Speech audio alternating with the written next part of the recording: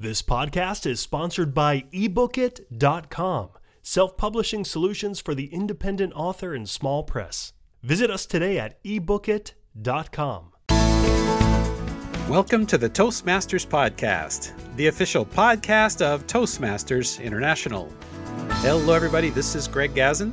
And I'm Ryan Levesque. Ryan, if you were thinking of learning or trying to improve a second language, you'd agree that a bilingual Toastmasters club could be a perfect place to do so. And guess what? Today's guest is an absolutely perfect person to tell us about that. Ryan, who are we speaking with today? Greg, today's guest is Gwyneth Jones. Gwen is an experienced translator, course creator, copywriter, and a member of Toastmasters Sevilla in Seville, Spain. She blogs and offers courses for translators at The Translator Studio, available at translatorstudio.co.uk. Gwyneth Jones, welcome to the Toastmasters Podcast. Welcome. Thank you very much for having me. I'm very excited to have the opportunity to speak here today. Buenos dias, Gwyneth. Buenos dias, Ryan. Gwen, your article in the April issue of the Toastmaster magazine, it's a great article. We'll talk a little bit more about that shortly, but I really want to hear a little bit more about your journey, how you started in the UK and then you ended up in Spain. Yes, well, I can't say it was a great life plan that I had. I did French and Spanish at university, and then when I graduated, I just wanted to travel. What I decided I'd do would be train to be an English teacher, and I didn't really mind where I wanted it to be, in France or Spain. And so I got on Google, and I think I went with the first course I found, which happened to be in Seville, and off I went. Then I fell in love with the city. I got a job quite easily here teaching English. It's pretty easy in Spain to work as an English teacher. There's massive demand for it. And then I made some great friends. And well, eventually I met the man who would become my husband. And then it was really a done deal. I wasn't going anywhere else. Is he a caballero? He's born in Seville, Sevillano. Gwen, you belong to a bilingual Toastmasters club called Toastmasters Sevilla, as Ryan introduced. Can you tell us a little bit about the club? And if I read correctly, I think most of your meetings are in Spanish, but then you also have an English meeting? Yes, that's right. The club meets every week on a Wednesday. The meetings start at 7 p.m. Spain time. When the pandemic hit, obviously they went online just as everybody did. But I think perhaps because of the bilingual nature of the club, they have an English session on the second Wednesday of a month. And so the club attracted people from outside Seville. When the pandemic, it's not over, but when we were able to start meeting in person again, there were a lot of people that appreciated being able to attend online. And so they continued with hybrid sessions. So now you can go to the meeting in person, but there's also people who are attending online and you can see them on the screen during the meeting. Gwen, I'm guessing since your club is in Spain, I'm assuming that most of the members are native Spanish speakers. Is that right? Yes, the majority of the members are native Spanish speakers. I'm the only member of the club who's a native English speaker, although there's a very high level of English in the club. And there's a certain number of people who aren't from Spain or the UK. Their English would be their third language. We have a member from Belgium and we have a member from the Czech Republic, for instance. Oh, wow. Gwen, something I found really interesting in your article is that despite your having a bachelor's degree in both French and Spanish, actually, you've expressed that you found yourself in the club oftentimes feeling like a fish out of water at your bilingual meetings. I'm curious, why was that and how did you deal with it? And I'll throw in a third question. Is there any hope for those of us who don't have a degree in Spanish to attend a Spanish bilingual meeting? It's like it never goes away. In the end, you're always speaking in your second language, and it's never going to be as good as your native language. I've lived in Spain for nearly 20 years now, but I don't think I will ever get to be as comfortable speaking in Spanish as I am in English because you just don't have the same range of vocabulary. You just never get to have that level of comfort. I ask myself, why does it make me nervous? I think it must be lack of control. you're never going to feel as much in control when you're in your second language. And so that feeling, it doesn't go away because it actually isn't based on how good your language skills are. I was listening to podcast episode 127 where I heard you talking about an icebreaker that you did, and you expressed this feeling of just, I'm so nervous because I'm speaking in my second language. It's kind of ridiculous when you think about it, because there are so many other things that we do wrong all the time when we're speaking in our native language, like saying and ah, tripping over our words, saying the wrong thing. We do all of that stuff anyway, but that doesn't bother us when we're speaking in our native language. But then all of a sudden, when we're speaking in our second language, it's like, oh no, this has to be absolutely perfect, or it's a disaster. I don't know. That's the feeling I get. I don't know if you can relate to that.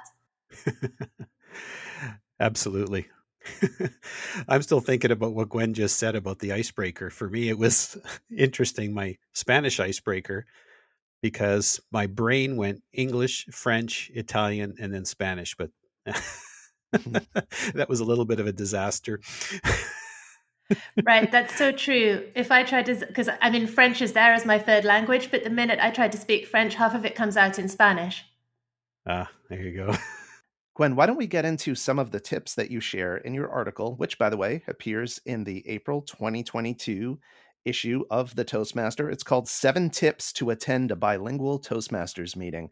And Greg, why don't you kick us off with our first question related to the tips? I love the tips that you provide. And one of them was warm up your brain by watching an online video. What's your thought process behind that? I think that, I mean, I don't know the science behind any of this, but it's like the same way you warm up if you're going for a run. You don't just start from walking and then sprinting. You warm those muscles up, and it just makes everything more flexible and move more easily. And I think the same thing happens with your brain. Whatever activity you're doing, once you've been doing it for a while, you get more efficient at it. And so if you've been speaking in, say, English all day, and then you're coming to visit us in Sevilla and you're nervous because you've got to practice your Spanish, well, I just think watching anything, it doesn't matter what it is, watch a cartoon or just, something you like for 15 minutes, it'll just help you to kind of get into the zone and maybe make things a little bit easier. Like flexing your muscles. That's a great idea. Yeah, I think there's a lot about language that's similar to exercise and working out. The same thing as if you don't work out for a year, you can't suddenly go in the gym and expect to be as good as you were a year ago. And it's kind of the same with language. If you don't speak a language for a year, it's harder to get back into it. It's important to be consistent with it. I wonder if listening to a song in the language that you're about to practice speaking in, if that could serve a similar purpose. Definitely. I think that's a brilliant idea. What you could get, I don't know, like a Shakira song or something up on YouTube with the subtitles and sing along, and then you can get the dopamine pumping and start the meeting on a positive note. Hips don't lie. Gwen, you also mention in your article that most of us have this natural tendency to compare ourselves to others, the comparison game. I know that's something you've personally faced. What have you found effective in dealing with that tendency? I think it's just about thinking about why am I trying to do this? What is my objective? And not being judgmental about yourself. The fact of the matter is someone's always going to be better. And it goes back to what I was saying before. It's the same thing in every meeting. If you're speaking in your native language, there are going to be people who are more advanced public speakers than you are. But that isn't putting you off. So why should it put you off if there's another speaker in the room who is better at the second language than you are? In actual fact, I think it's better not to be the best person in the room, because then you can learn from the other people. Right. There's like a lot of pressure on you. I'm thinking back, you made reference to episode 127. Natalie was our guest host, but Veronica Corona was a woman that we had spoken to. Her first language is Spanish, but yet she was trained in English, and she felt that she spoke better in English than she spoke in Spanish. She also reiterated her worries that her peers would be critical of her speaking in her native tongue because her English public speaking, if you want to call it that, seemed to be, or she felt she did a better job in English than she did in Spanish. Yeah, I think I work as a translator trainer. And when I work with bilingual translators, what often comes out is there's always, or I've never found anyone who is equally good at both languages. There's always a dominant language, and it tends to be the language that we were schooled in. And it goes back to childhood and then, in high school, and you're likely to be more comfortable in that language. And so it's normal then to find yourself in a formal situation and feel nervous. I think it's just lack of practice and our own insecurities. One of the occurrences that can cause us to fall into this comparison trap is when there are awkward moments, as you call them, or silences during the club meeting. Can you share what some of the misconceptions are about these moments? Yes, that goes back to something I was observing when we were doing our Zoom sessions during the pandemic. And sometimes people would drop in. I think a lot of people took advantage of everyone being online to go visiting different Toastmasters clubs around the world. And on the second Wednesday of the month, when we have our English session, all of the members are a little nervous because all of them are about to go in and do their roles in their second language. Before the session, they're often there looking at their notes and I guess thinking about what they're going to do and maybe trying to get over their nerves. If somebody came as a guest and saw that, they might misinterpret it as them being hostile or, not being welcoming. But in actual fact, it has absolutely nothing to do with the guest and everything to do with somebody just feeling nervous.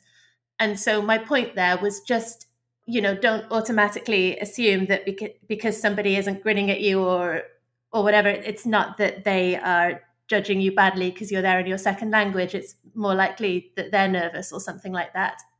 That makes a lot of sense. And Gwen, as you shared that example of the English meeting, which is the exception, not the rule for your club, it made me wonder, how does your role as the native English speaker in your club change when you're holding one of your English meetings?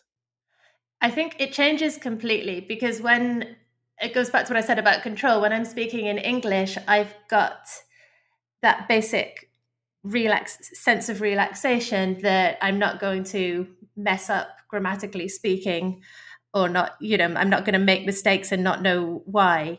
And so my feeling going in is different. And whereas everybody else is having to deal with this second language issue. And so they're all finding it harder. And then when we switch into Spanish, then I'm in the other position. I've actually found it very inspiring to work with, by seeing it from both sides, it's made it easier for me to be in the Spanish sessions because I can see that everybody is suffering from the same problem and it actually creates a very supportive environment. The other thing I'd say is, when it comes to this nervousness that we all feel, the people that I find the most impressive are the ones with the lower level of English because it's so much harder for them, but they're trying anyway. You're almost set up to fail in a way. If you consider that I failed because I made a grammatical mistake or I failed because I couldn't think of what word to say, well, you're guaranteed that if you're going in your second language. I was just so impressed by the courage that people show when they're doing that. And they get so much from it. You learn so much from putting yourself in that position. I think if I were attending a Spanish club meeting, the most common phrase in my speeches or table topics would be, ¿Cómo se dice? Which means, how do you say? Which is fine. It's important to just be talking.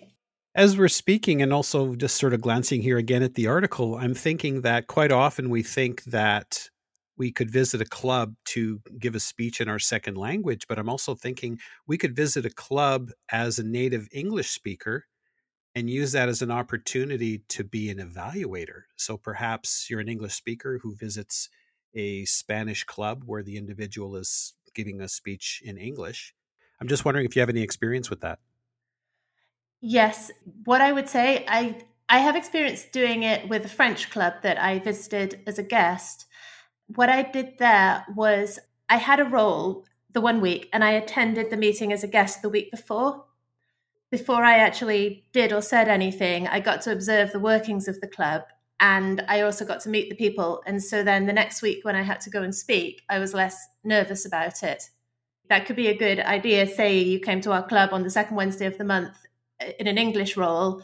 with the idea that then you're going to come back the next week to practice your Spanish, and you'll feel less nervous about it because you've already, broken the ice and got to know everybody. Yeah, that makes sense, as opposed to going in totally cold. Yeah, Mm. that makes sense. I'd love to ask you a question about your experience as a translator with respect to training your brain. As I mentioned earlier with my icebreaker, I was trying to learn Spanish, but I also speak French and a little bit of Italian. And I know that we're taught, or we're supposedly taught, maybe you'll correct me on this, that you want to think in the language. But my brain would just go English, French, Italian, Spanish, and sometimes I'd actually end up with the wrong word. Like one time I actually used some terminology that I found out was Italian and not Spanish. Right. Any suggestions on that? When we speak, it happens so quickly and we don't think about it. So I don't see how you can force yourself to be thinking in another language. But I would say slow down, really slow, like this. And it's fine because that gives your brain time to think, and hopefully the words come to you that way. Because the other thing is that you're going to be speaking with an accent, and that makes it harder for people to understand you. And so by slowing down, you're also helping ensure that the other person will understand you. And try not to do the ums and ahs, because that also makes the whole communication harder. I'm also thinking sometimes you might want to use a different word. I know when I was preparing for my icebreaker, I was practicing my lines with my mentor and I kept tripping up over a word. I can't remember what the word was. Instead of trying to get me to pronounce it correctly, my mentor said to me, why don't you use a different word, right? Instead of saying mi nombre es, I would say mi amo. Just basically use a different terminology to say the same thing. Yeah, that's a really good idea, because you've got the control of it in the end. When you're the one speaking, no one is forcing you to say anything. I mean, it's the same if you decide, I'm going to go along and have a practice and I'm going to do a table topic. When you do a table topic, in the end, okay, you've got the subject, but you're the one who controls the way it goes. And so don't go down paths that you can't get to the end of. Take yourself into safe territory. And you got to check your words too. Don't necessarily rely on Google Translate. Definitely don't rely on Google Translate, no. I used the word altavoz for the word speaker, but that was like a loudspeaker as opposed to orador, which was the word speaker. Yeah, that's good. Yeah. And the people in the club thought I was making a joke because I am a gadget guy, a tech guy. And it was like, no, that was an honest mistake. You're punnier than you thought, Greg. Yeah, thanks, Ryan. It happens all the time, but you've got to laugh at it. As long as you laugh at it and enjoy, then the whole experience is fun. Gwen, one of the most common recommendations that I've come across for absorbing and acquiring a foreign language is the power of immersion. What better opportunity for you, actually living in Seville, to be surrounded by Spanish all the time? I'm wondering, with that advantage, how has being a member of a bilingual club improved your ability to communicate in Spanish? It's improved it enormously, because in the end, you're in a formal situation. I mean, I know it's Toastmasters and it's a lot of fun, but it is a business-like environment.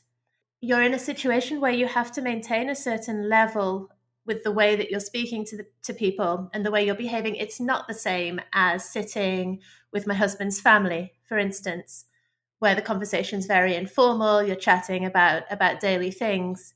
In the club, you are meeting different people from all different backgrounds and different jobs. It pushes you into a range of different conversations that you wouldn't encounter anywhere else. When you live in the place, it's very easy to avoid speaking the language if you want to. You can, in cities all over the world, cities like Seville, there's massive expat communities. There are plenty of people who live here and don't really speak that much Spanish. For me, I mean, the best thing you can do if you want to learn a language is marry somebody from that country, because that absolutely forces you. You've got no choice there. The second best thing you can do is probably to put yourself into a more formal situation like Toastmasters, that you've got no choice. It forces you to participate and to stretch yourself a bit. My Spanish has improved enormously since I joined the club. Gwen, you mentioned how some people come into the club and they struggle trying to get the words out, but yet they really hang in there. I'm just wondering, why are they doing it? What's their motivation behind it? The motivation behind it, in my opinion, is that they need it for work. And so they have this extra motivation that a lot of native English speakers don't have, because English is the international language of business. Perhaps this fear that we were talking about earlier, they're being forced to overcome the fear because in the end they have to do it in their work, whether they like it or not. And so they can come to Toastmasters and hopefully practice and hopefully make their mistakes there. I mean, that's the other thing we haven't touched on. We're nervous that we're going to make these mistakes in front of our club, but actually that's the place where we should be making the mistakes, because that's the place where we've come to learn, so that when we go out into our different jobs, we don't make those mistakes. Yeah, that's right. The Toastmasters Club is a perfect place to make mistakes because it's an environment where people are there to help you, right? To raise the level as opposed to criticize you, where that happens quite often in other places. Right. I mean, if you're going to go in there and do it perfectly, you might say, what's the point in going at all? That's not, no one is there for that reason. Yeah, that's true. Gwen, the article we've been discussing references attending bilingual meetings virtually. And of course, that's the format that a lot of clubs are using today. I wonder if you have any additional advice for those who are considering attending a bilingual meeting in person. I would say the first thing is breaking the ice. So the minute you get in there, say something so that you have started using the second language. Because I think from every word you say, the next word is going to come more easily. And also just remember the reason why you're there. If you've gone there to practice your language, then you want to get as much practice as you can. I think something that I would try to do is figure out who's in the role of table topics master and go and speak to them and, maybe ask them, have you got an easier question for me or something like that, so that you can get yourself invited up to speak, just to help yourself out a little bit. I know I'm going to be nervous, so what can I do here to make life easier? I think the other thing I suggested in the article was contacting the club before you go, so they're expecting you, so that when you arrive, they'll all be ready to welcome you, and you can tell them, I'm this is my second language, I'm a bit nervous. Everyone will understand that, and they'll just do their best to make you feel more comfortable. Gwen, during your Spanish club meetings, do you use the English term table topics and table topics master, or is there a Spanish version of that you might use? There's a Spanish version of it, and I always get mixed up. There's Spanish versions for everything. Discursos improvisados is the table topics. I think it's maestro de discursos improvisados. I think that's the name of the role. I'd need to double check that. Well, this has been really exciting. And fellow Toastmasters, if you've really enjoyed this episode, I really encourage you to share it with your friends. In fact, if you or your family members, your friends are thinking of perhaps traveling as we exit this current situation, perhaps it's an opportunity to visit a Toastmasters club in another city or in another country or even in a different language. You can find the Toastmasters podcast at toastmasterspodcast.com, toastmasters.org, Google Podcast, Apple Podcast, and anywhere you find your podcasts. Ryan? Gwen, as Greg said, this has been great. It's been enlightening today. And before we let you go, I'd just like to ask, how can people find you online? What's the best way for them to connect with you? Perhaps share, again, with our listeners, your website. Yes, my website is translatorstudio.co.uk. And if you Google me, if you can spell my name, Gwenydd, Gwenydd, you'll find me on all the social networks, and I'd be very pleased to connect with you. And don't forget to check out Gwenydd's article in the April 22 issue of the Toastmaster, 7 Tips to Attend a Bilingual Toastmasters Meeting. Gwyneth Jones, thanks again for joining us today on the Toastmasters Podcast. Thank you very much for having me. Gracias. Gracias. Hasta luego. Hasta luego.